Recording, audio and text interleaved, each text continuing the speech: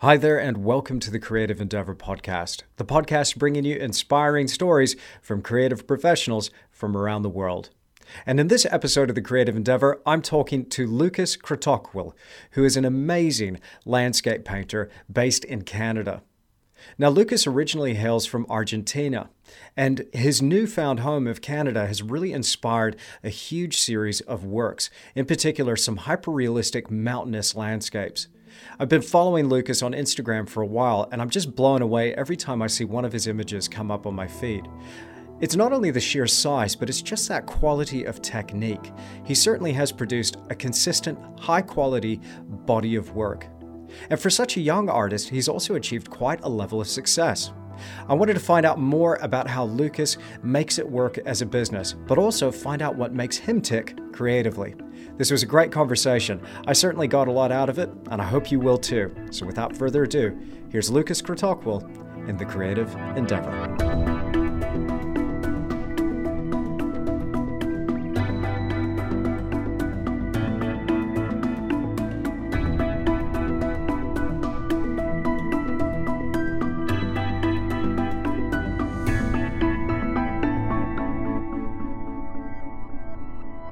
Lucas Kratochwil, welcome to the Creative Endeavor Podcast. It is an absolute pleasure to meet you. How are you doing?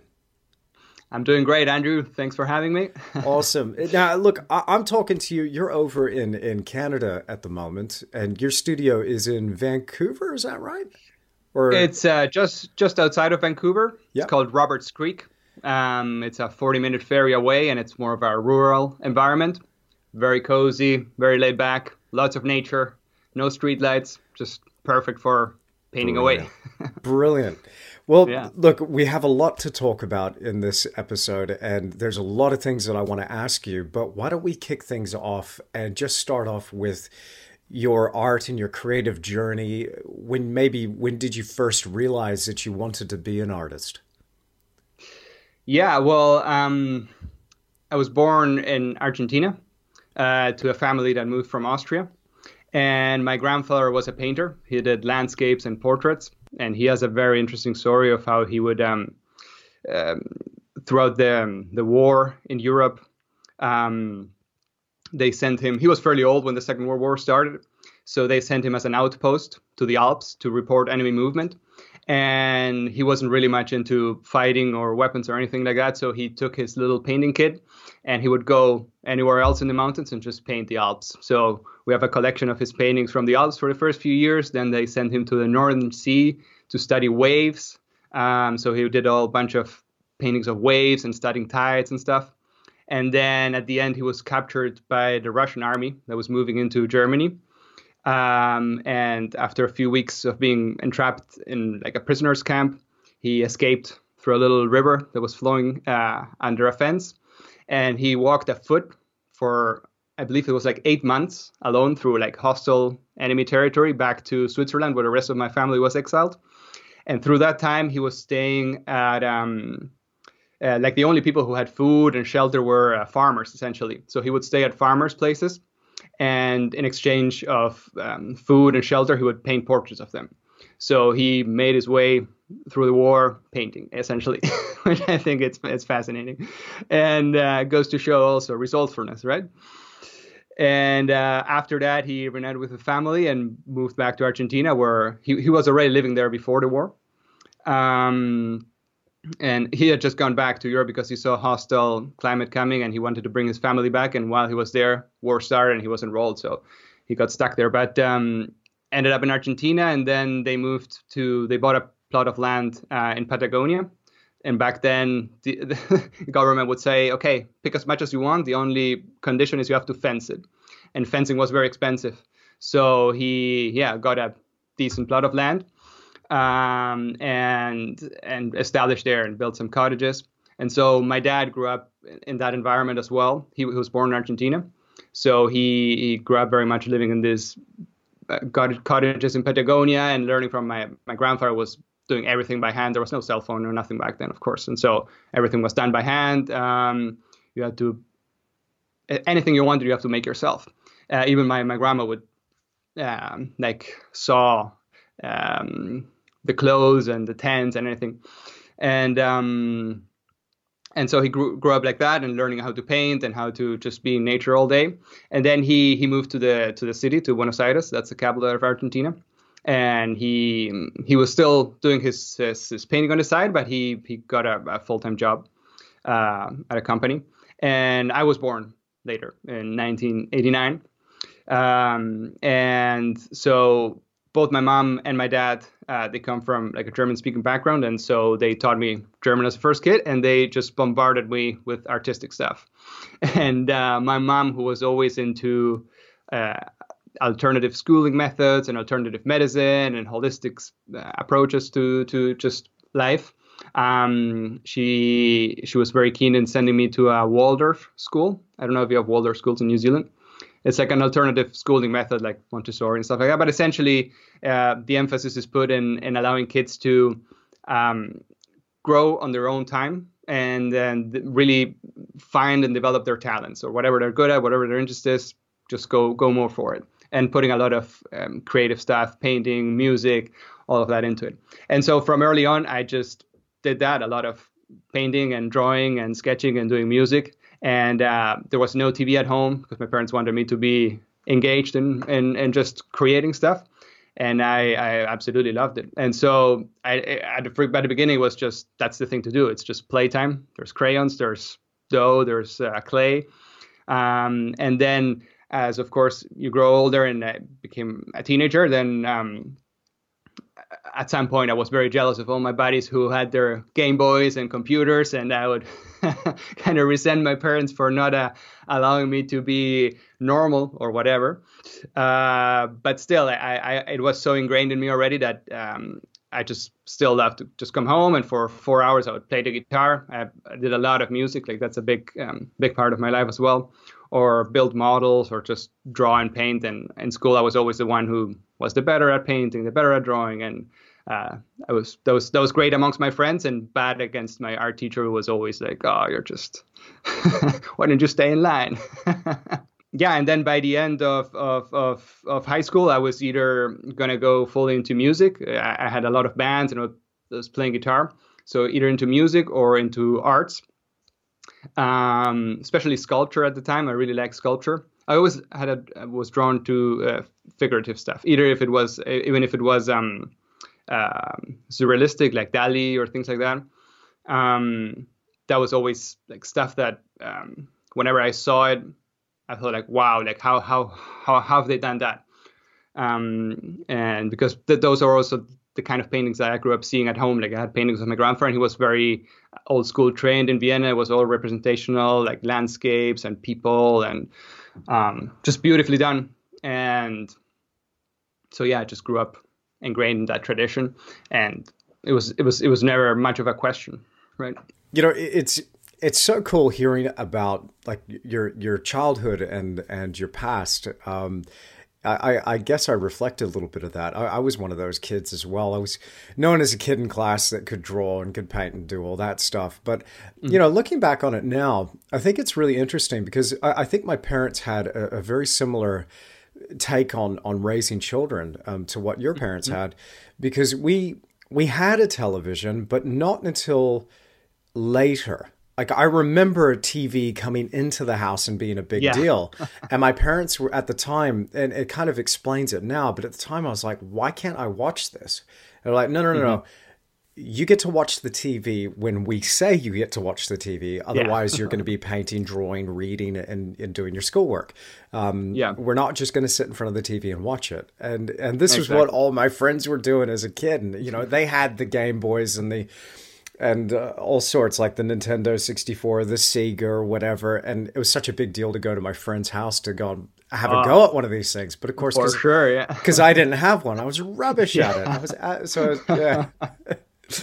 But looking back now, I mean, we got to be grateful for that, right? Because it does ultimately lead you to where you're going to be led. And then also, I think as a kid, being in that kind of environment, it builds this discipline, doesn't it? Because now working towards something that is like a creative goal now suddenly doesn't seem like such a big deal. It's like, oh yeah, this is natural. I can do this. Now, so give me Lucas, give me a snapshot of where you are now. Like I'm speaking to you. So for the people that are listening to the audio version of this podcast, won't be able to see the background, but you're sitting right now in front of one of your magnificent paintings. Maybe tell me a little bit about your work and what inspires you now, and what kind of direction are you going in creatively now? Yeah, well, this is actually my latest painting. It's called The Perfect Day, and as you see, it's just one of those bluebird days that you get on the top of a mountain. And this is a scene of the top view of Blackcomb Mountain, looking at Whistler Mountain. And this is a very famous ski resort that we have here close by in BC, close to where I live. And I love skiing, and I love being in the mountains and being in nature, because that was a big part of how I grew up.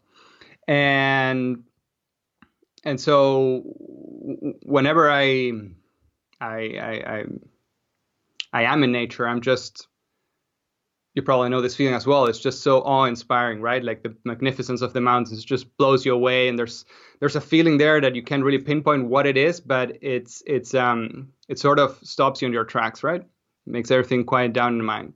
And I'm fascinated by how, by first like trying to identify what that is and why it's so universal, because it seems to me like at least most of the people that I've met experience sort of, you can't really tell what people are feeling, but it's a very similar feeling for most of people.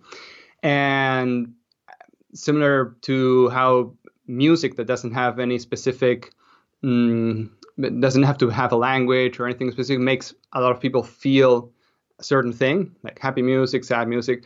I'm interested in how landscapes can also have that impact, how some landscape can make you feel very calm, something can make you feel more on edge. And so that's the essential search behind my work in landscape, is to capture that impact, that awe that it has, and try to paint from those emotions that I felt when I was standing there, right? And at this point, I feel super blessed and fortunate to be able to now paint full time.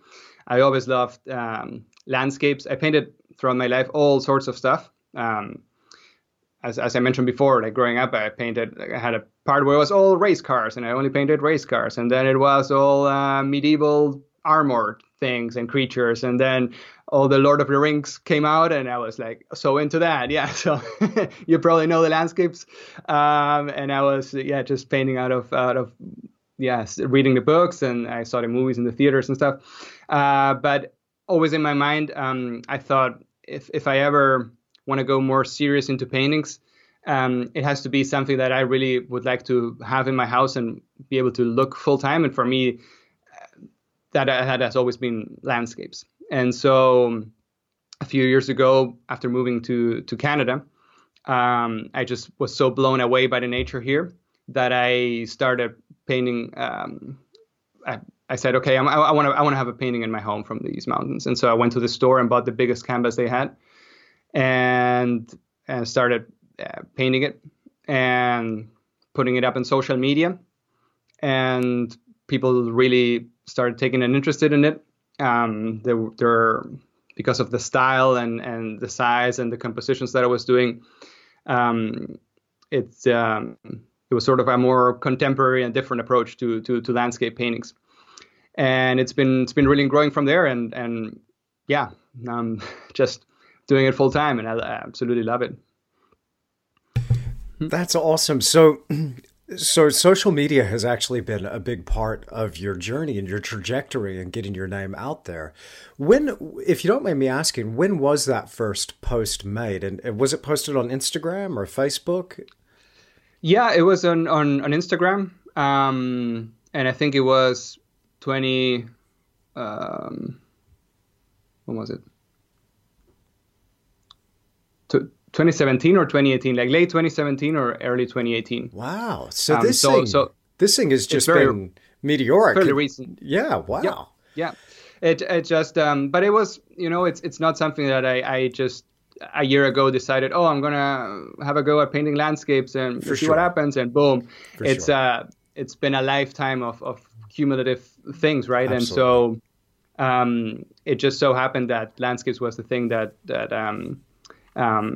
for one part, it's what motivated me the most, but also people have responded to it, right? I've painted many things before, and a lot of them have just, gotten a few likes in my Facebook and are in some basement somewhere. And but this, I feel it's the thing similar to what happens with music. It's landscape is so universal, right? Like where everybody has a relationship to landscapes. That's right. And what I liked about my work too, and that's something that I like, the kind of art that I appreciate is also a kind of art that doesn't need a big text right next to it, or an art expert telling you, this is Lucas and his childhood trauma, and so he paints this spot here that indicates his dad and whatever.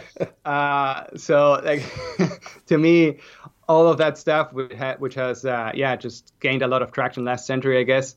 I don't understand how it got put in the same category as what I consider art, right? Like big, like Rembrandts and Monets and Bierstadts and like all like this, the craft, right? The thing that can stand on its own. How that has gotten in the same bag as pure, just mental explorations, right?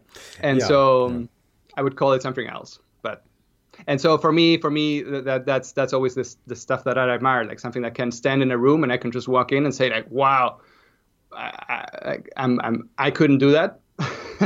How has it been done? Why do I like it? And just being able to look at it for a while and actually also have a feeling of liking it, right? Because there's a lot of stuff that's amazing, but then it's like, oh, it actually like touches on my darkest corners and puts me too much on edge. And sure, it's nice to watch it for a while and have some introspection, but it's not what I would like to have hanging in my house all the time. Something that's going to uplift me and bring me to a good space. And so if I'm going to be spending months painting something, at least at this time of my life, it's going to be more about the stuff that I actually love and feels like the highest qualities in myself reflected on. That's wonderful to hear, because really essentially what you're doing then is you're exploring something for yourself. You're painting for yourself and not necessarily trying to cater to an audience, it sounds like. You're just trying to scratch that itch and find that thing that inspires you most. I mean, because as you said, when you started this journey, you wanted to paint something that was for your own house. Now, I think that's so cool, because I think the trap that a lot of us artists build for ourselves is this idea of catering to an audience. And also, I've spoken about this in the podcast so much, and myself and my guests have kind of reflected on this theme of authenticity versus originality. I for one, kind of have to put the originality out the window. I don't even consider it. All I go is, what's cool? What do I love? What do I really want to see? And what would I hang on my living room wall? What is the thing that I could see myself living with? And this is the thing I love.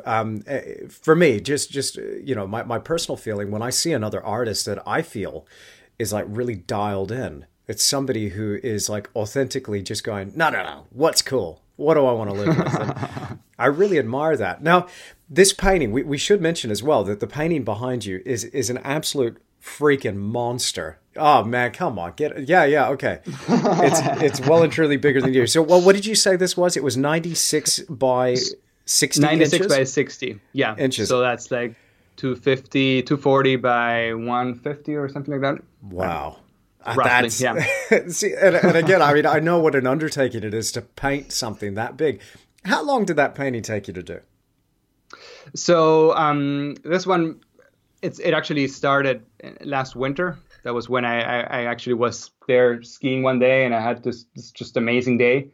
And then the thought just stuck with me for a long time. And then I ordered the canvas, but then I moved. We actually moved from Vancouver to here, and so I had the canvas laying there for a few months. And then I started it. I think I had 2-3 months of painting. But normally, like what I estimate, they take around 200 to 300 hours. And the way I paint wet in wet, a la prima, and I don't do layering or anything like that. So I go and I try to do it as good as I can. And once the painting is the canvas is full of paint, that's it. I may come back to some details here and there, but I try to do it all in one go. And so what I like to do is to get a period of time where I'm going to be working on one piece and just consistently be able to work on that, because as you know, like stuff needs to be wet to blend in, and so it's I do like short marathons, right? And then there's periods in between where a few weeks go by and I'm not painting anything. I'm just thinking or preparing, and a lot of time goes into just preparing stuff before I even start painting, right? Selecting all the colors and making sure the composition is right, and thinking, like trying to, I do like reps in my mind of how I'm gonna approach it, like where I'm gonna start and what is gonna come next, and what's gonna be a good area that I'll finish in a week or so. Just figure out the game plan before going into it. But for me, the size is actually I work with this and bigger canvases. And the reason for that is something that I noticed, when you're out in nature and it's just, it's vast, it's fully surrounding you, and it hits you. And then we always go and like we take a little picture with our phone and you look at it in 3 inches and it's always disappointing. Like it doesn't convey the same impact, right? And so I found that with the scale of these paintings, it's sort of, when you're standing in front of it draws you in again, and it connects you to a more, like it does something in your brain that it actually feels more like being in nature. And it's just much more emotional as a viewer to be standing in something huge and seeing the full landscape than just looking at something that's very small. It's interesting. I've always had that feeling when I get back from a trip, or like, I've gone someplace like extraordinary, and then I get back to the studio, I'm looking at the photographs, and there's this massive letdown feeling. And then the act of painting, using some of those references is like teasing that feeling back out again, of going, 100%. I remember this was epic. I remember the scale was just off the charts. And when I was there, I was just blown away. But now... it's reduced down to pixels and just this little tiny thing. Now, I totally get that. And to me, it's just the act of painting itself is almost the act of remembering, what it was like to be out there. It's really cool because as you're speaking, I'm getting these kind of visions of your grandfather who would be kind of looking at you now, and the way he studied the landscape, and as you were saying, the waves and tides, and even making portraits. There's something of that artist nature definitely coming through. Yeah, for sure.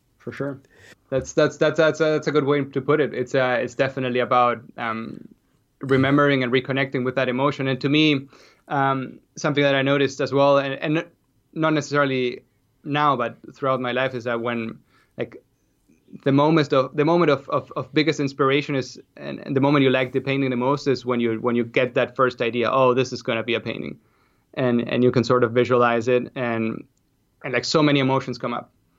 And then when you're in your studio and you start painting, that it tends to diminish a lot.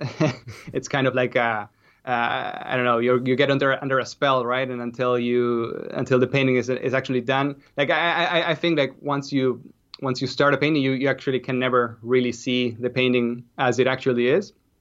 As an artist, you always just see the brushstrokes and the paint, and where is what, and this could have been done differently, or here I would adjust this. You're never going to see it the same way someone sees it for the first time, not even if it was yourself. And so I feel like it's very important to have like an emotional registry of what you felt at that first time, and to sort of try to, it's like a muscle, right? Whenever you're painting, like evoke that feeling, and that's going to fire you up again to keep going. And for me, that's what happens with these mountains. Like some of the emotions that I feel is like, oh, epic, big, cool, crisp, cold, things like that. And when I'm painting, like I try to reconnect with it, and and then you can sort of keep playing in the shadows, and it's just a mountain. Like there's millions of them, but there's something that you felt at one point that made it so unique, and when you're painting that, I feel like definitely those emotions get um, imprinted onto what you're doing, and that, yeah, eventually people then see it and can feel it as well. There's this thing that I feel, again, just reflecting what you're saying there, like standing out in the landscape and you're standing at this magnificent view. I can see the composition right then and there. I'm like, man, this needs to be put on canvas. And so, of course I'll record that with a camera, maybe video or something like that. But what I've been in the habit of doing in recent years is when I get back to the studio, I'll make a short list of all of the compositions that I saw on my trip away or my daily excursion to go and paint on plein air. So I'll do a little thumbnail sketch, but then I'll put a statement next to that sketch about something that I loved. And to me, that word love, that's an important word because I think as artists, I think we need to be dialed into the emotion side of things as well, because there's something there that gets us on a heart level. It's like, no, not just what do I like about, no, what do I love about this? What is really cool about this? What is the thing that is drawing me in? And then how can I tease that out and then present that to the viewer? That's been such an important part for me and my artistic journey. It's not that you hit it on every single painting and you're able to recapture that, but the thing that I'm addicted to is just trying, just giving it a shot, and it's the process that it's not that you're creating, for me necessarily, it's not that I'm creating standalone works that everyone's a hit. But each one, I just feel I get a little bit closer, and yeah, it's fun. So what do you? Yeah. Let me ask you this though, because you will get this. I'm sure of it. What do you do, or how do you feel when you have people look at your work and say, "Lucas, great work, mate. It looks just like a photograph." Well, at the beginning, I was like, "Oh, well, actually, I hope it looks like a landscape, right?" And then, yeah, that's what I meant. So I sort of understood that people, when they say that it looks like a photograph, it means that it actually looks accurate, right? Because that's what we know nowadays is it's very, and that's something I've been reflecting to a lot, and that's also something that I watch when I started, like when I sort of working on my style. I feel the way that people consume landscapes nowadays and most of stuff in life, it's through photographs, right? People look at landscapes very differently than they would look back 50, 20, 100 years ago. Like I was in the Rockies a few weeks ago, and I was reading about how when they were building the railroads, they would they would build these like the railroad itself would lease out land around it for developers to build hotels, luxury hotels, to bring people from Europe to come and see the Rockies, right? And they would come for months. Like they would bring their butlers, they would bring huge chests of clothes, and they would stay for months just looking at the Rockies, right? And they would go on tours and go to Lake Louise and go have their tea there. And it's just such a different perception of time and how to interact with things, right? But that's a thing of the past. So I guess back then you would do a painting and they would say, "Oh, that looks exactly like what I saw in the Rockies." And nowadays, "Oh, that's exactly like what I saw on Instagram," or whatever. I think it comes from there. But I think it means the same, that it just means that, wow, you nailed it. Like that's exactly what it looks like and what I feel when I look at it. And so yeah, I take it as a compliment, I guess. and for me too, like sometimes I see paintings of others and I feel like, wow, like is that a photograph? Like, and then you walk up close and, oh no, it's still a painting. Good. Okay, well then I got another stupid question for you. What do you then say? And I'm asking this because I still don't have a good answer for it. Because I have gotten this from time to time. I still get it. Lucas, why not just take a photograph? What's the point? What's the point? Well, what's the point of anything, right? And the thing too is I can't really like now take the camera and put you back, but sure. I'm sure with your paintings as well, like something may look like a photograph from a certain distance, but as you bring it close, it's still you see the brushstrokes, and that's something that for me is important as well, to keep a painterly aspect to it. Yes. And that's why I also don't call it like photorealism. It's I'm not really painting every little tree and every little rock. It's more of like an experiential realism, because it's like realistic, it's accurate depiction of something, but it's more of a depiction of an experience and an emotion I had. It's not that much like really every little tree and how it looks and how the camera captures it. And there's a lot of things that the camera can do, like like the different exposures between light and shadow, and some colors also get a little bit messed up, and it's never gonna see the same way your brain sees. Like your brain is perfectly capable of seeing detail in the dark shadow and seeing a super sunlit surface at the same time, right? And if you would take a photograph like that could do that, it would look super flat because your brain is sort of triggering, right? And I feel that's the magic of painting. That's you can actually fine tune into doing that and creating the illusion that you're actually looking at a landscape and not a photograph. Probably if I would print this out, this would all be like black. You wouldn't see anything in the shadows, and let alone the forest would be completely black. Or you would see the forest nice, and this would be all white blown out, and you wouldn't see anything. Yeah, for sure. And so, and then also I feel like there's at least I also love the challenge of people say, oh, well, you're just like painting a photograph or whatever. And it's like, you know how hard it actually is? Like, try to paint a photograph. Like people who do photorealism, which is not what I am fully after, but I do appreciate, like, it takes so much work. Like, there's this guy, I don't know his name now, but he paints like fishes in a little glass cup. And... Oh, I know of that guy. Yeah. Okay. Yeah, I've seen his work before. Yeah, and he paints them in such a way that it looks like you could touch them. But it's small subjects, but blowing up quite big as well. Yeah, exactly. And he has like 100 little brushes, and I don't know how long it takes him, but it's amazing. And that really looks like a printed out photograph, even for like super up close. Yeah. Whereas I still like to keep a painterly aspect to it, and and it definitely conveys something different than a photo. Yeah, I mean, and as I said, I did preface that by saying it was a stupid question. Because I do get that. I have got that before a few times. And how do you deal with it? I tell them where to go. I don't like swearing on the podcast, but you could probably imagine what I tell them. No, I try to be nice to people, because sometimes, you know, with the first thing is like, oh, wow, it looks just like a photo. To me, as we're saying, it's very much the language of today. You know, and I love what you were saying about, you know, people going to have their tea at Lake Louise and appreciating the Rocky Mountains, where it's like, oh, that looks just like the landscape, or that triggers the experience that I had in the landscape. Your painting does that. And I guess paintings had maybe that type of relevance back in the day, but now, because we're inundated with flat images that we look at on screens, that has now become part of our language. And so everyday people without the art background, maybe that aren't painters at all, will go, wow, that looks just like a photo.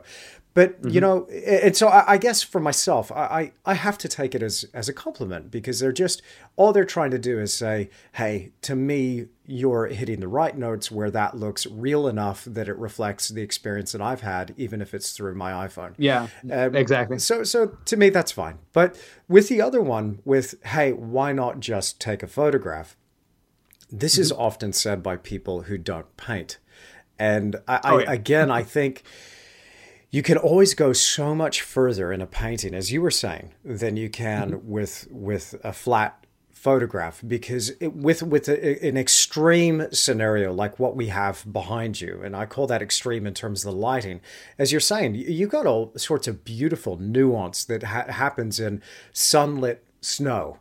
And of course, if you try to take a photograph of that and you're perfectly exposed in your photograph, even on your iPhone with a high dynamic range or whatever, it's going to still capture that snow reasonably well. But now all your shadows have completely dropped out. So if you're going to do that, maybe you could employ bracketing, and maybe you could process the image digitally. But I think in the hands of a really good oil painter, you're able to hit that reality button a little bit better than any photograph ever could. So you're really going above and beyond and pushing the image beyond. And I love that. I love that about your work. You said something there, though, that I think That has got to be, that's the first time I've ever heard that said. And I maybe we can take this opportunity, if this is original, you can go ahead and coin that. Experiential realism. I've never heard that before. And I think as soon as you said it, I'm like, that's a perfect term that describes what we do as painters. Is celebrating that experience and creating realism based on our experience. It's not hyperrealism. It's not photorealism. It's experiential realism. That's so cool, Absolutely. Man. So go ahead, you coin it. If it's not a thing, you heard it here first. Yeah, well, I don't know. It's something that,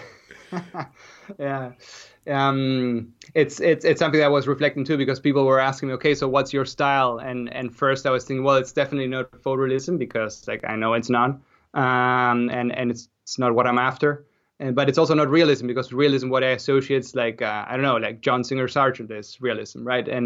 But it doesn't look like what I would feel in a landscape nowadays, at least. And I think that comes a little bit back to how we consume landscapes nowadays. I definitely feel that like if you compare like a very contemporary portrait and a very like late 1800s portrait, both like at the top of their game, beautiful. They look very different, like, and you can tell like, oh, this looks more vintage, like it looks more of the days of old, and this looks like more the days of today. And even sure, today they're using more camera and stuff, but even if they're still like painting life, I feel that difference has a lot to do with the way that at certain time people consume whatever subject matter it is, right? The way people would look back then, like maybe the rooms were painted differently, they had different lighting, everything in that era is just perceived different, and their experience different. So that's why it looks different. And nowadays, everything, like we consume so much stuff through social media and a lot of presets and saturation and things that definitely affects the way we perceive things. And so I think realism nowadays, if you're painting it to look vintage, then you maybe could call it would still be called realism. But I think nowadays realism is not the same realism as what's commonly referred as. So I don't know. That's that's where I was trying to bring more of the experience part of it into it, for sure. I guess everything could be called experiential realism because they were experiencing something at the time out there as well. But I don't know. Let's use a new word for it. Sounds good. No, I think it needs a new word. I like it. I'm sticking to it. But I will give you credit anytime I use it. Okay. Look, this is it's royalty free, guys. Oh wow! Could you imagine? Yeah. So that's actually a good one though. Royalties, I like that, because as artists, especially as experiential realists, we need to find ways of monetizing our work. What a segue! Wasn't that a great segue? Good one, yeah. No, but I think we got to find a way to kind of market ourselves, get our work out there, share our work, and sell our work ultimately. What I really like to ask you about, because this is relatively recent for you. Like, if you don't mind me saying, I mean, from the first post to just exploding onto the scene as, full-time artist, you've got this impressive body of work. How are you shifting these paintings? How are you marketing and selling your work now? Do you work with galleries, for instance? Can you give me a snapshot of how your business works? Yeah, I do work with a gallery, and it's been quite okay. I just send them paintings and they sell them for me. And then I do a lot of like private and private commissions for my own personal network of just private clients, and that has been growing a lot.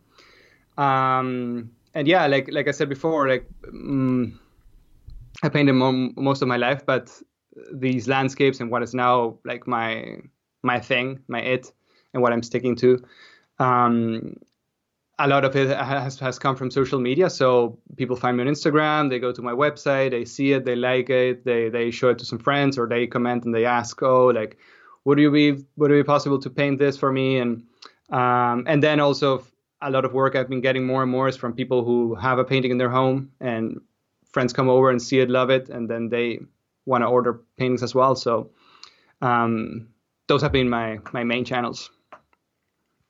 And it's been for me a thing of like demand and supply, right? My paintings do take a long time to produce, and people, I think that's something that stuff that's like realistic or that has some level of craftsmanship behind it can sort of shortcut that grind of having to start at a very low price point and having to slowly build up. If there's something that has an inherent quality to it that is kind of undeniable, people will see that and will understand, like, oh yeah, I get why this is a premium thing and why it has a certain cost to it. And they're not necessarily like outraged by, oh, why are you thinking you can charge this much? And it's like, oh yeah, wow, that looks impressive. I can't afford it, or yeah, I know what it's worth, and here's a check. That's wonderful. So a couple of things I want to ask you then about that. How does one build their own network of personal clients? How did you build that list, and how do you continually and actively market to those people? Yeah, so it's still growing, of course, and a lot of it started with just like people who found me and ordered their first painting, and it was people I didn't know, and then through them I got introduced to friends and family, and it just grew like that. And then also just people that I did know from work. When we moved to Canada first, my wife and I got full-time jobs, and I was working as an industrial designer because I actually studied design. That's another part that I can touch upon. And my wife as an architect, and being in that field, we got to know a lot of people in Vancouver as well who were like big into high-end homes or big into skiing. Like there's a huge sports and outdoors community here in Western Canada. And all of them, when they saw that I was actually doing these paintings and we would show them to them, they all got excited. And some of those people were my first customers as well. And then they kept referring me on. So, and I just grew that up. And it's a lot of it, I feel, it's about that personal connection and showing up and calling people and having meetings and doing stuff together. I feel it's as nice as it is to get an anonymous sale through a gallery. There's something definitely to be said about having a relationship to the person who's going to have your painting, and that person is not only going to buy a painting because they just like the thing. It's because they like you as a person, and they have a good connection, a good vibe, and they want to support you and just cheer you along, right? And so that's how that's been growing. That's amazing. And you know, that's one of the reasons why I've been quite critical of galleries and feel like the model is inherently flawed, is because it doesn't allow the artists themselves to build that personal connection. That middle ground between, you know, gallery and client is really fiercely guarded by the gallery. You know, you're not going to meet your client that comes into the gallery. If that gallery, you know, that's just something that they're protecting. And I get it. I get the business side of things, because some artists would then go about, you know, trying to network and undercut the gallery and try and go direct. And I appreciate that. But for me, going it alone, being independent and forging those personal relationships with my clients, that's been, you couldn't put a price on it. You could not put a price on it, because the other thing as well, just as somebody that's I'm obsessed with providing a service and being of service and of help and being valuable, that I want to hear what their needs are. And so if there's a communication filter between me and my client, I can't really tell. I can't hear it in their voice. I can't, you know, we never met. So all I have is Andrew, you got a request here. We need to do this painting or whatever. And, oh, by the way, give me 50%. No, I'm not doing it. Now, please excuse this brief interruption. I just want to take 1 minute to tell you about this podcast sponsors. I've teamed up with Rosemary & Co. because they make the best brushes I have ever come across. And right now on the Rosemary & Co. website, you can find some sets that we've put together for landscape, portrait, and on plein air painting. These are my favorite brushes in the world. And you can also find our signature Tish Dagger brush. Find out what that's all about. Simply go to www.rosemaryandco.com and check them out there. Simply search my name Tischler in the search field on the Rosemary & Co. website, and those sets will pop straight up. Make sure you check them out. Go to rosemaryandco.com. Now, while we're on the subject of high-quality painting material, make sure you take a look at Blue Ridge oil colors. These are, again, my favorite paint to use. I'm only telling you about what I use in the studio for either my commission work or the big studio pieces that I'm producing for my YouTube tutorials. Now, Blue Ridge oil paint are jam-packed full of pigment, and I just love them. Right now, you can find a landscape set, a portrait set, and an on plein air painting set as well on that website. Simply go to www.blueridgeoilpaint.com. And again, your purchase of the brushes or the paint goes towards supporting the free content that I continue to produce, whether it's this podcast or my YouTube videos. Okay, forgive me, we went a little bit over a minute, but please do check out these great sponsors. I've certainly enjoyed working with them, and I'm going to continue to work with them to try to bring you simply the best quality oil painting material. Now let's jump straight back into our conversation with Lucas Kratochwil. So you sound like you're very much on the cusp or on the verge of going it alone, or maybe trying that for a while. Or am I assuming too much, Lucas? No, that's correct, and I think that's something that ultimately every artist. I'm not going to say every artist because there's different roads and there's different scenarios for everyone, but for a lot of people, it does make sense, and it all comes down to how do you want to live your life and how do you want to live your business? Because for me, this is not just like if I would have, I don't know, like a clothing company, and sure, some product gets built, and I don't care if I'm selling it or if I have some retailers here. It's a product that's detached from me. Like I care about my business and I figure out how to make money and how to move things around. But here, my business is sort of ingrained with my entire life. Like I spend time going to these places. I spend time thinking about them. I spend hours and hours working on them. And I do, or at least me, I'm a people's person as well. As much time as I spend isolated in my studio, I do like having personal time with people. And so I find it so much more rewarding when that process is actually shared. And I do have a connection and I know where it's going, and I can always like call them up, or they can send me pictures. Oh, loving it today. Like we had some friends over and this happened. Like they were making comments. Like that's so awesome.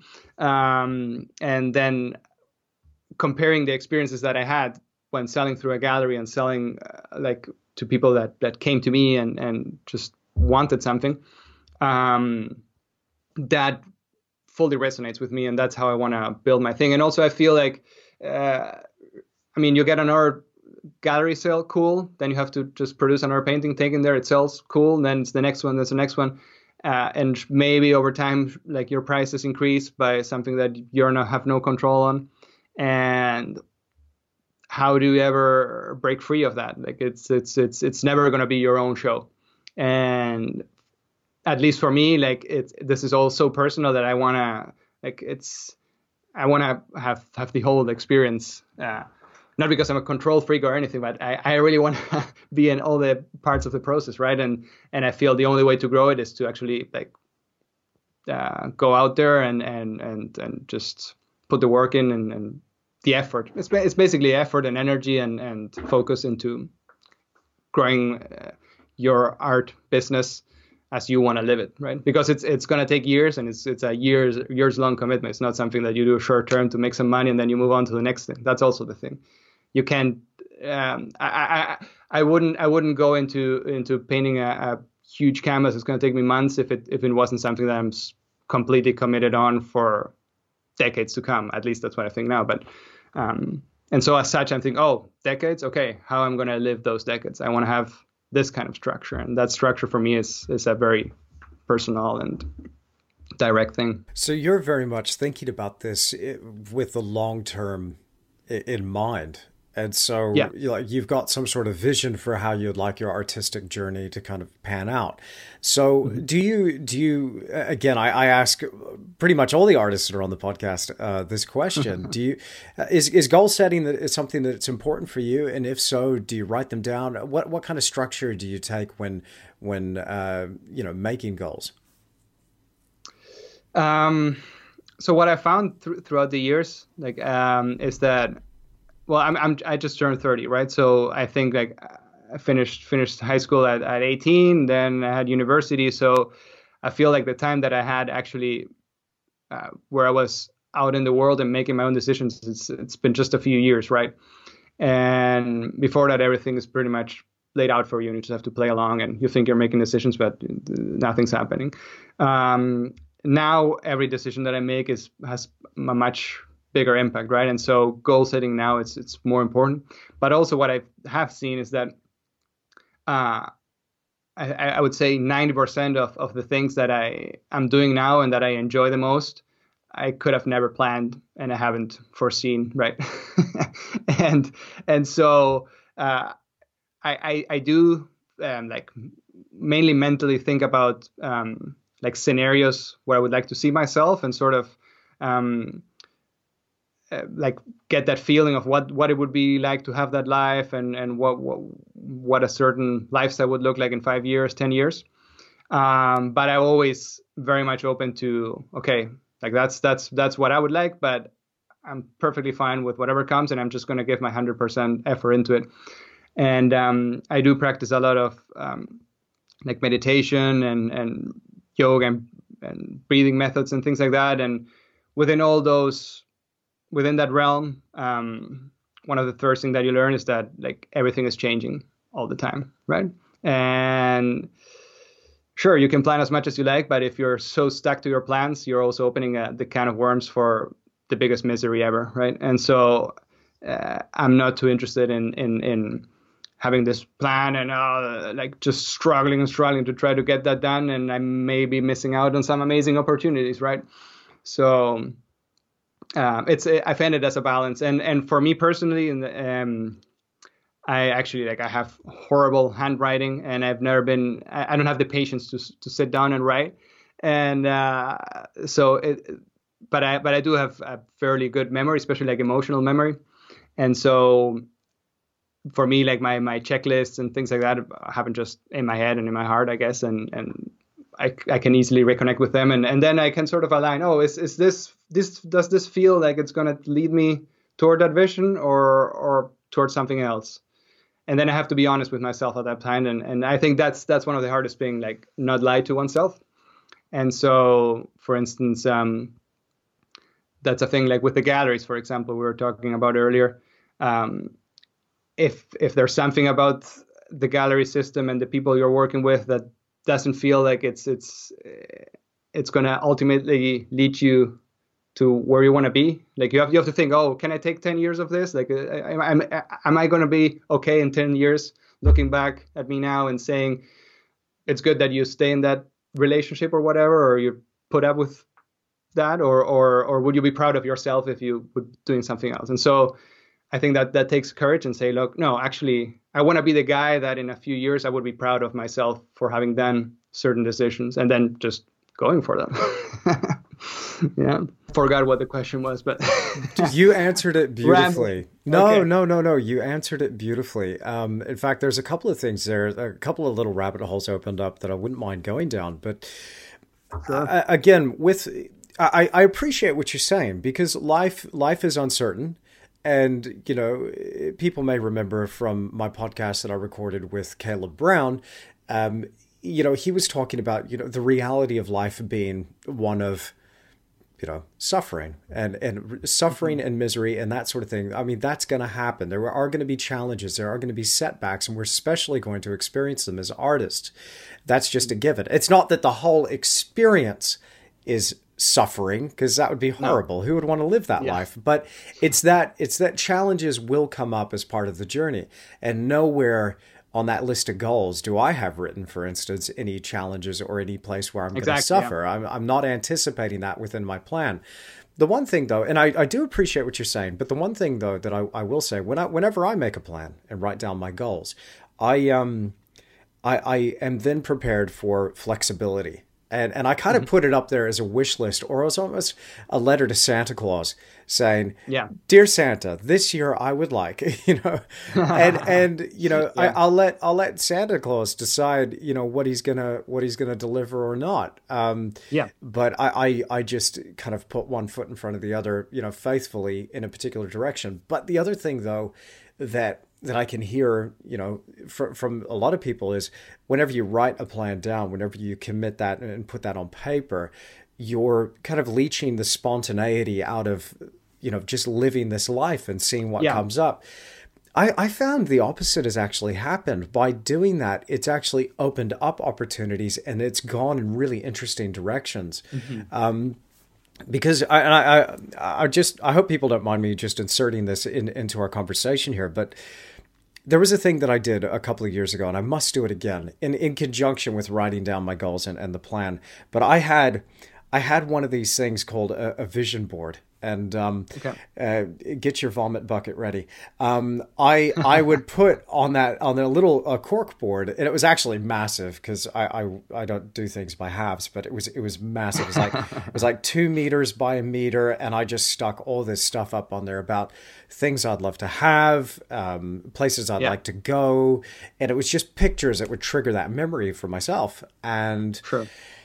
I remember at the end of a couple of years, we had moved. I'd gotten the vision board back out again. I spent, a while actively looking at this thing, but after the move and then kind of unpacking and coming into the new place, I was looking at this vision board going, my God, It's been achieved. everything has been achieved. And with maybe the exception of a couple of things, but the places I wanted to go, the people I wanted to talk to, the people I wanted to meet, things I wanted to do with my career. And I think for me, what it was is just about, because you've got this already. It's internally built. I can hear that, where it's like this compass that's guiding you. And it's, it's your emotional memory, as you were saying, you're very heart driven. And for me, I guess I'm similar in that way, but it's nice having something to kind of look at and refer to and go, oh yeah, this is what I want to do. This is what I'm committed to. I love that. But you mentioned something about meditation. And so I can hear, and you seem like a really, dialed in guy, you're really mindful about what you're doing. And if not, the illusion is working. I'll let you know that. But how does, Okay, cut. how does meditation, affect your art, and how does that guide you artistically? I don't know. I can say that it's how can I put this? It's not necessarily like it changes your art. Like when I started, let's go like this way. Like I always was interested in meditation and yoga and all of these things because I heard stories of my other grandfather from my mother's side, who in the 40s and 30s, living in Uruguay, which is the little country next to Argentina. He got a hold of this book called Autobiography of a Yogi, which is like the first guy from India who brought yoga and meditation to the States. And that apparently blew his mind, and he became very, very interested in it. And he got the Indian consulate to bring a Swami to Uruguay and start teaching about all these ancient texts from India about and doing yoga and meditation. And he sort of embedded that into the family a bit. But then he passed away at a very young age. And so my family didn't continue with that. But always when I would hear those stories and what you hear about meditation growing up, you think it's like, oh, like it's going to give you superpowers, or like your brain is going to start working differently. And so I was always curious, and I always liked more of that aspect, like supernatural stuff. But I never really had the time. But then when I reencountered with Janine, who's now my wife, that's another story of its own. But anyways, she has been practicing yoga and meditation for over a decade. And when we were starting to live together, she would do her practices every morning. And there was just something about the way she lived her life that I could see, wow, there's a certain like mental priming or something, whatever you want to call it, that's just different. Like the wiring seems different on her than what I feel. And so I asked her, like, hey, can I just join you? And she said, no, I'll just gift you a course and you can like learn your practice properly and then start incorporating it into your life. And honestly, at that time, like I didn't have any kind of traumas or anything. I was always a pretty happy, like, positive guy and always doing stuff. So I was quite okay. But the first time I started experiencing these, especially like some rhythmic breathing techniques and things that I practice now, like it really blew my mind, like the kind of experiences that your body can have without consuming any type of substance. And then the overall effect on my general mindset throughout the day while doing this consistently, right? It's similar to, I guess, the difference of showering or not showering. Like go without showering for 2 months and see how you feel, or shower regularly and see how you feel. And honestly, it felt to me like that. Like all of a sudden, it was very gradual and subtle, but oh wow, I'm actually like more positive throughout the day, or I'm not clinging on so much to whatever negative things happens, and I get more and more connected to my sounds very cheesy, but like my intuitive part, like sort of we always have an internal compass of knowing, oh, this feels right, this feels bad, and in a good sense, like a piece of chocolate can feel good, but you know that after it you're gonna feel bad, right? And then or at least too much of it. And so, but there's things that overall are going to be the healthier, the better choice. And like one, it's funny because like good can't exist without its complement, right? You can't appreciate the good stuff without the negative stuff.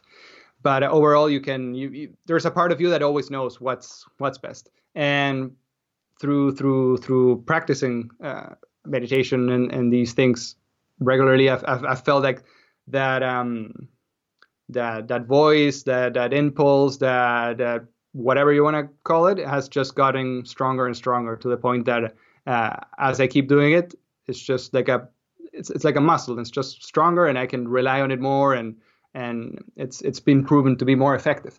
And what I do feel the impact it has had on my artwork is that general state of mind of being more positive and more just in a better mood overall has translated to work that is on a good mood, on positive notes.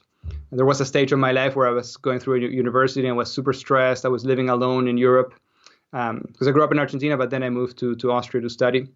And it was a dark winter and I was eating very poorly and I didn't know about vitamin D deprivation and whatever. And I was like borderline, I wouldn't say depressed, but like very, very stressed out. And I was painting some stuff and I was fascinated by like Renaissance style at the time. So everything was sepia and like that. And it was just scenes of people chopping each other's heads off and massive war fields, like completely what you wouldn't expect now. And very much about criticizing stuff about society and very like figurative, like I did like a painting that was like a battlefield and it was like just two armies going against each other and fighting over a huge pile of just like skeletons and chopped up body parts, and behind them there were like just some politicians screaming at each other and everyone was just fighting and the earth around was crumbling and there was an explosion in the sky, and very much about like how people numbly just join the bandwagon and hack at each other and it's just for nothing, right? Everyone's the same.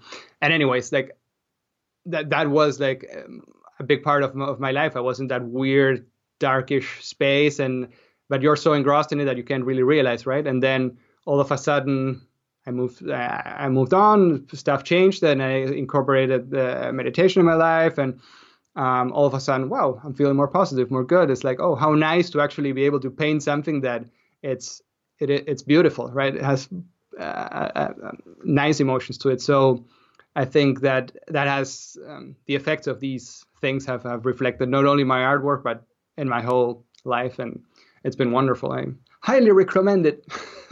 You were dark. Gee. Yeah. Wow. Wow, that's a far cry from the beautiful work that we see now. I mean, look, it's not that that sort of subject matter can't be painted beautifully, but No, I know. holy moly, yeah, vitamin D is a big one. We go through particularly long, cold, dark winters here at the bottom of the South Island of New Zealand. Probably similar to what you get in Europe, I'm sure. Western Canada. But yeah, it's vitamin D is really essential. It's got all kinds of benefits for, I'm not a doctor, so I couldn't say. I just know I take it. But I gotta take it pretty regularly. Yeah. But it's interesting, because I can actually hear absolutely the meditation has affected your art. Maybe it fundamentally changed what you were driven to, as a painter and as an individual. To be able to observe your mind and how it goes, like that. That's such a cliche. Like the mind has this tendency of like vacillating between the past and the future. And that sort of, it's like a saw, right? And that saw moving back and forth, it's what causes a lot of stress in the mind, because whenever you experience an emotion, whenever you have a thought, that's going to trigger an emotion, correct? And that emotion is going to trigger a lot of stuff in your body that you're not necessarily in control of. One, for instance, is the breath. If you are experiencing anger, you're going to like breathe a certain way. If you're depressed, you're going to exhale more. If you're happy, it's more inhalations, right? And so with every thought, there's an emotion that comes up, and with every emotion, there's a whole like biological thing that goes on. And the cool thing is that these techniques, like breathing techniques and meditation, it's like a two-way street. Like through influencing the way you breathe, you can influence your emotions, and eventually that's going to influence your thoughts. And it's right under our nose, right? But it's not mainstream. It's becoming more mainstream, but it's not necessarily something you learn at school. I mean, everybody tells you, oh, just breathe, but there's much more to it. And so to be able to not let your mind just ramble on its own for so long that it becomes sort of chronic. Like you see sometimes people who you meet, and it immediately is like, hey, how are you doing? Good, but you know what happened like last day? This motherfucker. Sorry, it's just a ramble, and all they can talk about is like the good old days, their anecdotes, or some people who are like only like trying, oh, I'm gonna be doing this. Oh, what are you doing? Oh, cool, but you know what I'm gonna be doing? Like people who are so caught up, right? And it's like, oh, dude, you're actually not even here. Like your body is here maybe, but your mind is completely somewhere else. And I think like all these media things have definitely a big impact in how that's accelerated nowadays. And I can't say it's good or bad or whatever, because it's just the times that there are, and it's only going to accelerate. But I do feel like what happens is then your system gets so jarred, because like it or not, like your mind can go wherever it wants, but your body is still here. Like you can't escape the present. Like a big part of your existence is still in the present. And so if you stress it so much, it just becomes primed to be uncomfortable in the present, because you can't do anything. You can't do anything about the guy the girl who didn't ask you out even though you were better looking, and you can't still do anything about the bills you have to pay tomorrow or like. Yeah, but Lucas, I can find that guy that owes me $5. Okay. I know where he lives. I can do something about that one. Okay. I've got my ways. But yeah, I see what you're saying, though. Yeah. Yeah. Thinking about it all the time, that's just gonna bring a misery. And so I think like these practices are so essential to come back to that moment. And it's awesome. And like you were saying, I think for especially like I would not only call it like creative work. I would say all the stuff that doesn't require a lot of like physical work, where it's more of like your mind is really active all the time. I would say it's crucial to actually have something to clean it up, to bring it back to a more positive state. That way you can see things more objectively as well. Check yourself. It's just like showering for your brain, for your mind. Very, very, very good. Very good. I'm a big fan of showering too. Yeah. I think we need it. Yeah. So one of the things please carry on, Lucas. And I think too, like that's really important, and also like physical exercise, crucial. And for us, Absolutely. People who spend a lot of hours in the studio, Like your the same way your mind has certain requirements, and you need to sleep at a certain time, and you need to eat at a certain time. Your body also has requirements, and today, like, it's so easy to just sit in a chair and do everything from a chair, especially if you're on your own. Like, there's no one telling you, okay, now, like, you have physical education class or whatever. If you don't have to do physical work, then it's so easy to go into the slumber where you just don't do anything, and it's so crucial to actually do the work, get your body tired out, like let all the systems fire up and work their ways, and then you feel so much more focused and present and at ease while you're doing whatever it is you're doing. Absolutely. So those two things, boom, you're golden. What is your like workout routine? What have you? Oh, gee. So, okay. Well, I got back into I don't know if I can call it bodybuilding because it's a little bit more strength and conditioning training now. I used to be really interested in bodybuilding, and there was a time right about when I first started my YouTube channel where I was a lot bigger, and I was just eating everything in sight and spending 2 or 3 hours at the gym every day. But now it's about an hour a day in the gym, 6 days a week. And I basically just go through a routine where I work out every part of my body twice a week. So I go through like still very similar to a bodybuilding routine where I'll do like a pushing day, which will be chest and triceps, and then a pulling day, which will be back and biceps and maybe some core, maybe some calves. And then on the other day, it'll be shoulders and legs. And then I'll just repeat that, but I switch it up. I use a lot of kettlebells. I do a lot of, conditioning type training where I'll do supersets or trisets, which is 3 exercises back to back for 4 sets. So I'm starting to build a lot more volume into the gym sets, which is great. I the only rule is you have to leave that place exhausted and sweaty. That's it. Otherwise it doesn't count. Yeah. That's awesome. How about you? So I know you're into skiing, but do you have a daily gym habit?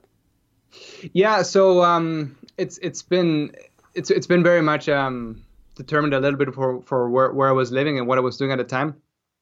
And I have to say, like, the best thing I found, it's not what I'm doing now, was martial arts. I was doing kung fu in a very like cool school, and that had the perfect balance of agility, strength, stuff that you have to like motions you have to go over, like muscle memory, and then a lot of stretching. And I found like that was also amazing. Before that, I couldn't touch my toes, and at one point I could almost do a full split. Never got there, but almost. And like that was super good. But now what I do is like cardio every day, just go for a run, and that's the great thing where I live now. I can just like go out of my house and go for a run, and I'm in the middle of the forest, and it's amazing. Just that pure oxygen coming in, and just like a 40-minute run.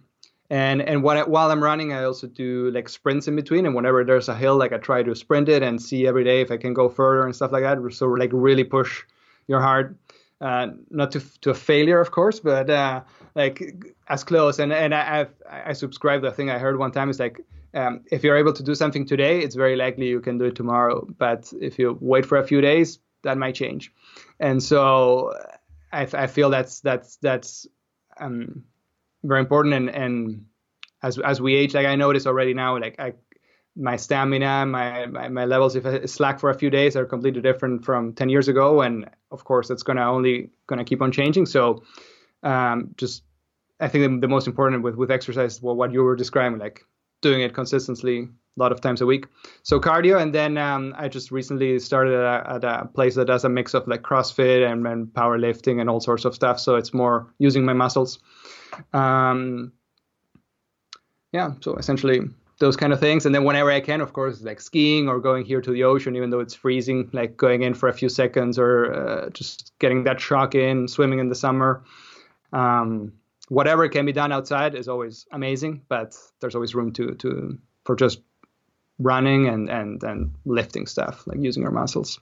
But then the after a while of doing it, similar to meditation, like the difference you notice when you skip it for a day, it's like so big that after a while it's it's like a must. Like it doesn't become an option to say, oh, actually I don't need to be doing this. It's like, no, it's so crucial. Like like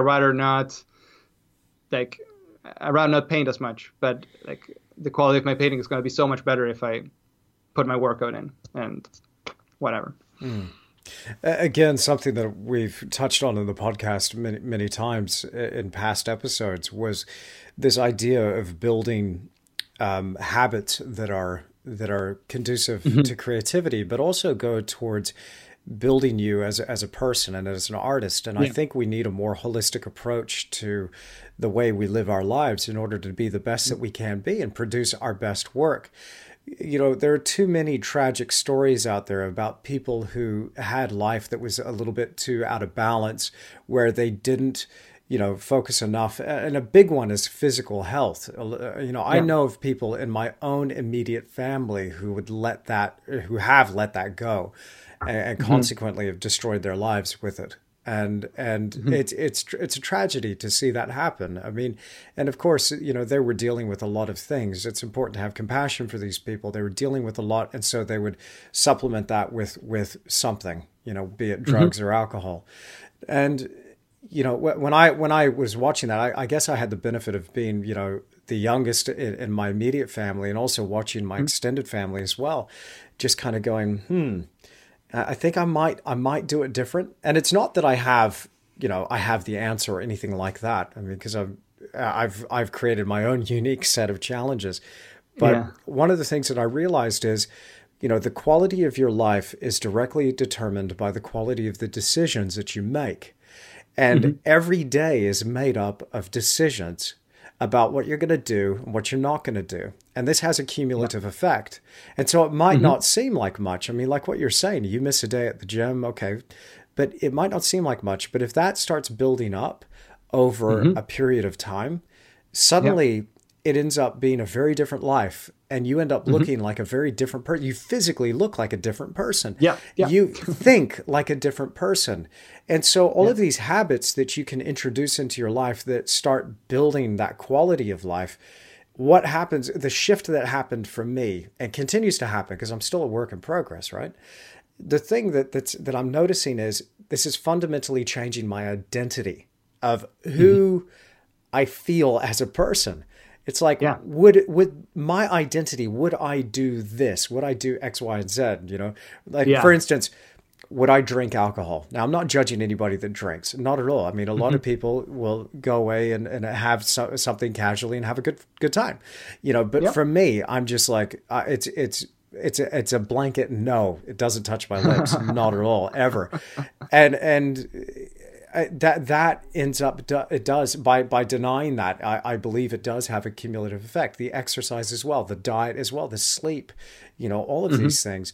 A lot like, Sketch Endeavor, people would have seen the Sketch Endeavor series on YouTube, the non-negotiable time that every day you show up and you do something creative.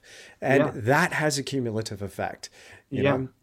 The ongoing joke in the Sketch Endeavor series is kind of like, well, it's going to take maybe 10,000 hours and 17 and a half years to get to a level of mastery. But I guess the point is it's a cumulative effect of building hours, Even within 5 years into that, you're going to be already so much more on a different course than if you wouldn't have done it, right? It's like 1 degree of shift in a sailing boat over a period of time. It's such a huge distance, right? Absolutely. That's awesome. Yeah. How is your Sketch Endeavor going? Like, have you noticed, how do you notice it translating into all the other things you're doing? It's been challenging keeping it up. I will say that much. There have been a few days that I have missed in recent weeks because of travel. I found that quite difficult to keep the habit up with travel. And I also, while I edit and put together my latest tutorial, that has just taken everything to try and get this tutorial over the line. But the days that I do show up, and again, this conversation is inspiring me, going, I showed up a little bit recently, but no, it needs to get back to the non-negotiable daily time. But it's interesting because I feel at the end of the day, when all of those habits, it's like for me, I like lists, I like goals, I like writing things down, but I like ticking things off. So when I look at that page, I'm like, you know what? I did it. I did something today. So I get an enormous sense of validation and satisfaction from being able to do that. So that's a big first benefit. But what I found directly from doing it as just a habit, and watching the way it's developed my work, my drawings have gotten a lot better. I mean, I was okay to begin with. I mean, I've been a professional artist for, 15 years, going on 16. And so I have my work at a particular quality, but I wasn't expected for such a dramatic jump from when I first started, just sketching a couple of little goats on the page, to drawing landscapes on toned paper with graphite and using white chalk and creating these amazing tonal what I'm excited about, because I'm excited about the results now, but I'm excited about seeing where it's going to go. That's really exciting. As well. So that's awesome. It hasn't been, I will say this, admittedly, it hasn't been a perfect attendance record, but it's I guess we need to just keep it in perspective and go, okay, you know what, we try, that's the main thing, but you just do your best to show up, and that's also the thing, like I think we're so ingrained with an idea of perfection and like striving for perfection, and we think that perfection actually exists, and there's no really such thing, right? And what we think here, it's so relative, like we need to keep that broader perspective of our lives, right? And so if you miss a day, that's okay. Like if you come back, it's all fine, right? And like if that often happens too, like a lot of this thing of meditation as well is just pulling back from your own little perspective and what you think it's happening, and just pull yourself back and like think, oh, there's all these people and everyone's rumbling along, and there's been millions of people before and there's millions of people after, and it's actually just this world, and you zoom out more and it's just that little ball hanging in the middle of space, and what does things really matter, right? But then we are like waves on an ocean, right? We are, at the time the wave is coming up, it is individual and unique. There's not going to be any wave like it. But then it just goes back into the ocean. And that's sort of how our lives as well go. And that can be representative of our entire life and to our habits, to our daily moments. Like it's awesome. I love those kind of things. And so, yeah, that's something that it's good to keep in mind. Yeah, I've really enjoyed this conversation. It's been fascinating covering all of these, really cool, crazy, and out there topics. Fun! Because there's more. I think we talked about anything except the paintings itself, which is awesome. But that's a big part of the creative endeavor, right? It's much more than just the product. It's about the whole. Much more holistic thing, right? Absolutely. Well, it's becoming that. I mean, it started off as just I just wanted to find out more about the business side of things, and find out how other professional artists, made it work. And I mean, here we're a little over 20 episodes in, and it's starting to evolve and become something else. I have no idea where this is going, as a whole, as a whole body of podcast episodes. But it sure is fun, just kind of going along for the ride. One thing I will say though is it is just fascinating connecting with so many artists from around the world, and just finding out more about, what makes them tick creatively, what really inspires them, what are some of the things that they enjoy thinking about and talking about. And to me, I always find something in every single one of these that I get to take away. Selfishly speaking here, I get so much out of it. And so it's just a really nice thought to hear that other people do, as well. But, we were talking about that, but we haven't actually talked much about the painting side of things. And it might be a perfect Not place. that we need to. Yeah.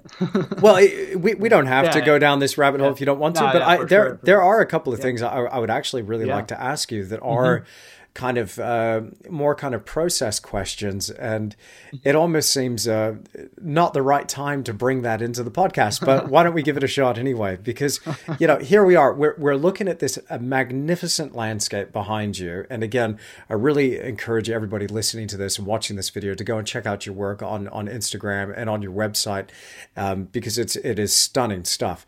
So walk me through the process. So we know you go out into the field and you have these amazing experiences directly with the subject you want to paint. To me, maybe if we can drive this point home, because as an artist myself, like I believe that is the key, most important thing, is paint or draw or sculpt that which you know, like that thing that maybe it's not what you know necessarily, but something that you're personally connected to and something that you want to explore. Without preempting what your audience wants to see. This is about the internal journey more than anything. So once you have that experience, walk me through that process of building a painting. What kind of techniques do you use? You know, what is it painted in? Tell me about it. That's like you said, the first thing is that being actually there and experiencing it and charging up like that internal hard drive, like with as much information as you can. But then in my case as well, is especially for like landscapes, and something that I like to do is explore like alternative points of view. So something that I found to navigate mountains differently is to fly around them. So I do a lot of flights, whether it's with helicopters or planes, and that way it allows you to get sort of at eye level with the mountain peaks, and you can actually see what's behind them as well. And especially when you're doing a huge painting, like if it's a mountain and you're looking at it from valley, it almost feels like it's gonna come and fall over you, right? Whereas if you get higher up and you're facing the mountain sort of at eye level, it almost becomes like a portrait of a mountain. I found that's really interesting, and it's like, again, it's like a different perspective of maybe the mountain has been painted 1,000 times. Like, oh, what does it look like from the air? What does it look like from the side? Like sometimes it's very beautiful as well. So I try to get creative with the ways I actually explore the landscapes. And then when I can, if it's like a mellow place or it's summer, I do some plein air sketches as well. And that's always good to check the colors live and stuff, and then bring it back to the studio. And then of course, like taking pictures, and sometimes it takes hundreds of pictures of a place, and then bring them back to my studio.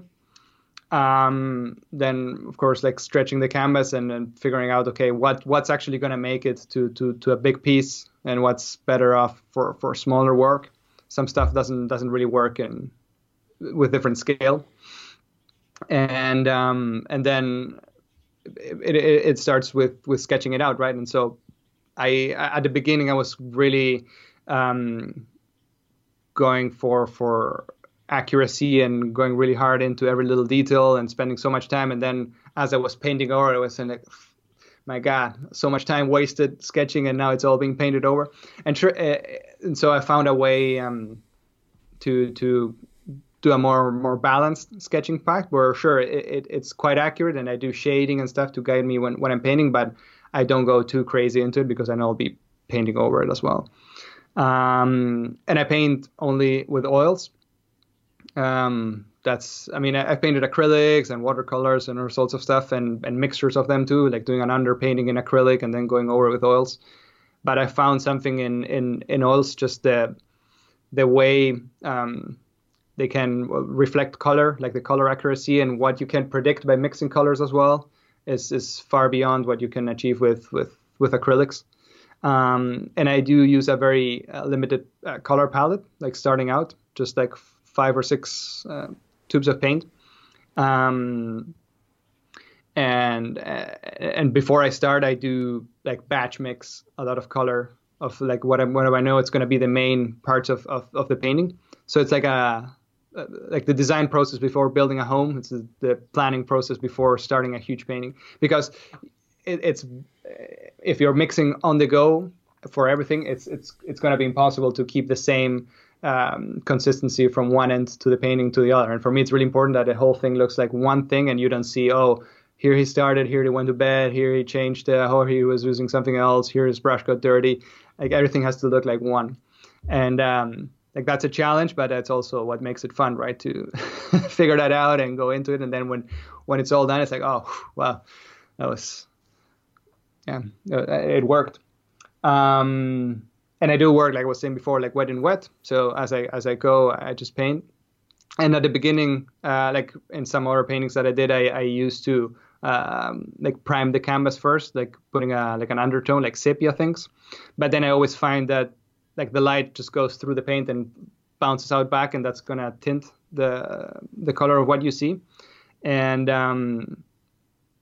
I feel that that warmth that it gives was something that wouldn't really work with the type of imagery that I was going for. So I'm just painting on pure white canvas, and it's tricky because it makes it's easy if you have so much light to be fearful of going into the darks, because as soon as you put a little bit of color in, it looks very dark. So it's a matter of practice to actually go with something that's really dark and has to be dark, and then knowing that it's going to work out in the end, and then getting the right nuances of white, right? Because like in each of these like patches of snow here, if you come up close, there's actually like a lot of colors and a lot of different hues and shades, and the way it blends into the shadow. Sometimes it's a harsh shadow, sometimes it's slightly diffuse.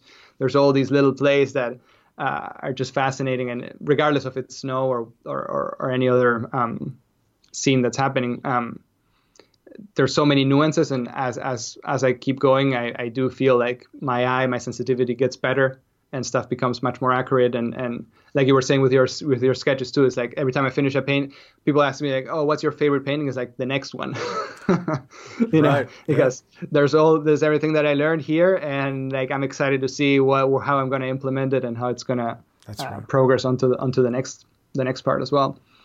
So, and then one thing I do want to say is something I've found, and it's like sometimes I used to use what do you call it, like liquid and like different paint thinners and stuff like that. And I was getting massive headaches, even though like I had windows in my studio and stuff. Like I became very sensitive to that. So at one point I made the decision to get rid of everything that's non-purely oil or a pigment. And in my studio I only use walnut oil and walnut oil based colors. And it smells beautiful, and it's like non-toxic, and it's been a huge change. Wow. How do you get the walnut oil to dry? How have you found the drying process change in your work? You know, because liquid, as we know, dries pretty quickly. It will go off pretty much overnight. You'll have a dry painting to work on. Mm-hmm. So how do you find it? So that has to me with the way I paint. I actually like if it doesn't dry overnight. Right. Okay. So for me, if it's still wet the other day, that's a good thing.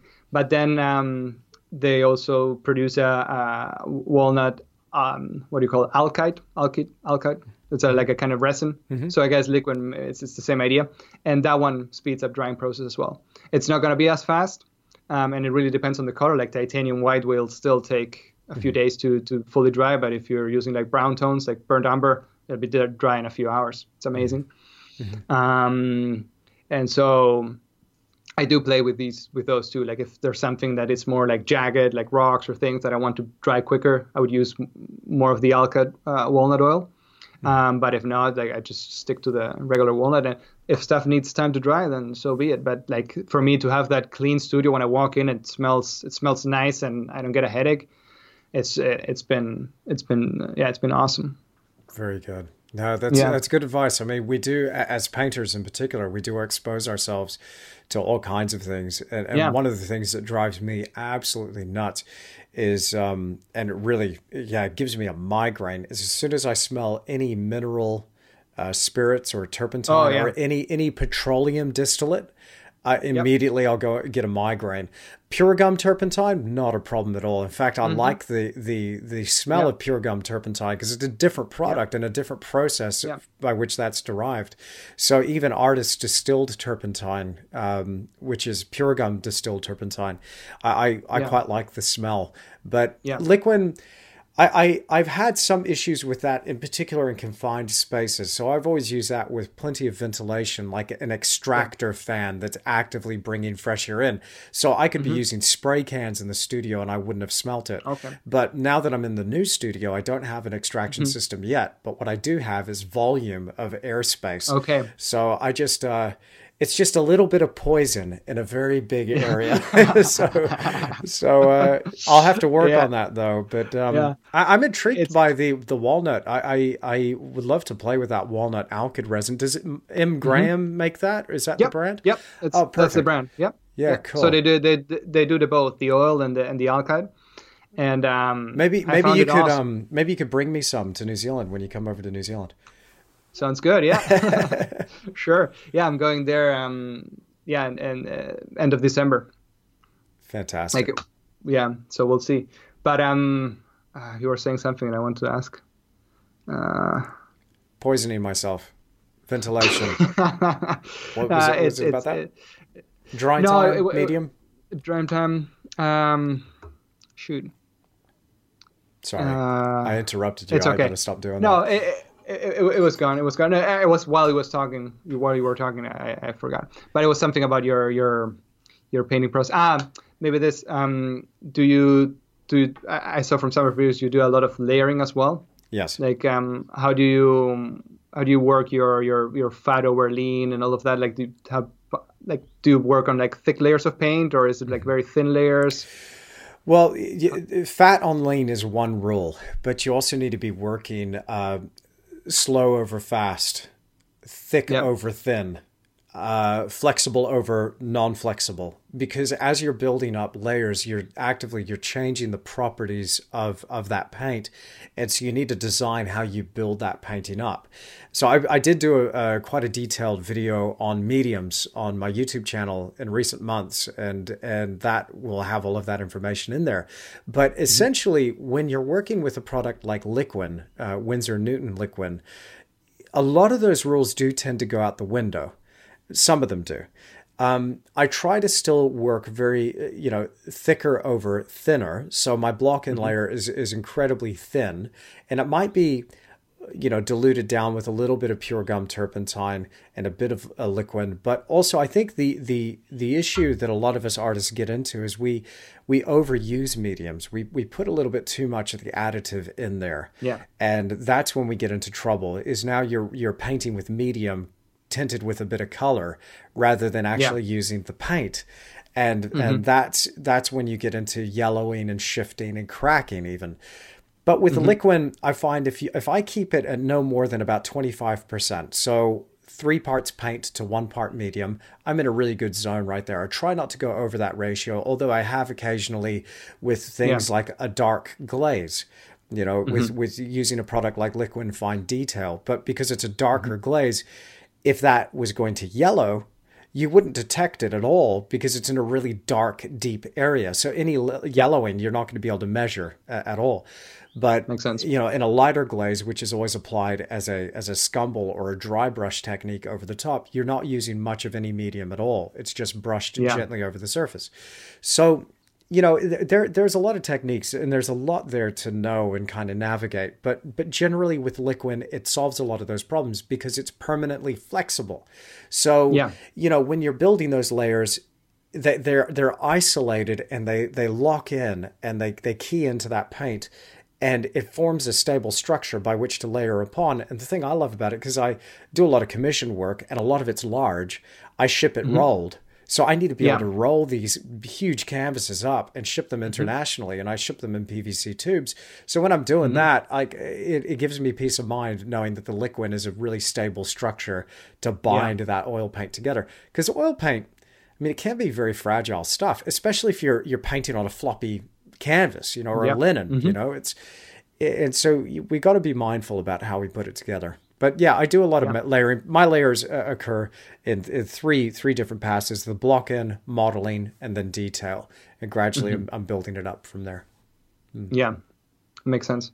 Yeah, the stretching part is always for me as well. It's like always the, ooh, here we go. It's such a moment, but you learn and it just becomes more easy. And it's actually a quite good way to ship it. Like I found it even safer than just putting a whole crate in it for the finished piece. Well, Lucas Kratochwil, this has been a fascinating conversation. I love all the topics that we covered in this, and it's going to be one that I'm going to enjoy going back to and listening to again. But thank you so much for joining me on the Creative Endeavor. Perfect. Thanks for having me. It was awesome.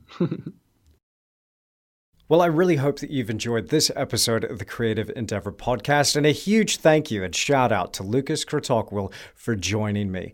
Now, you can find Lucas on his website at lucaskratochwil.com and also on Instagram, lucas.kratochwil. Now, his last name is spelled Kratochwil, and I know you're going to be blown away by his work, just as I have been. It's really, truly inspiring stuff. Now, if you've enjoyed this episode of the Creative Endeavor podcast, then please take a quick minute to leave me a rating or a review on whatever audio platform you're listening on. It makes a huge difference to the show, and a massive thank you to everybody who's done that. This show is climbing in the ranks, and I have you to thank for that. And it really is inspiring me and encouraging me to continue to bring these stories to you. I'm really getting a heck of a buzz out of connecting with artists all over the world, and it's just awesome to hear that feedback that you guys are enjoying this as well. So don't let up. Please keep rating and reviewing this podcast wherever you happen to be listening to it. And I thank you so much for the extra time and effort. Now, of course, you know where to find me. I'm on my website at andrewtischler.com. That last name is spelled Tischler. Go to my website and make sure you're subscribed. It's absolutely free to do so. Simply enter your name and your email address there on my special little contact form, and you'll be subscribed to my private email list. Now, why would you want to do this, you might be asking? Well, I release my YouTube videos to my subscribers to that list 24 hours before they go live, which gives us a chance to interact in that comment section.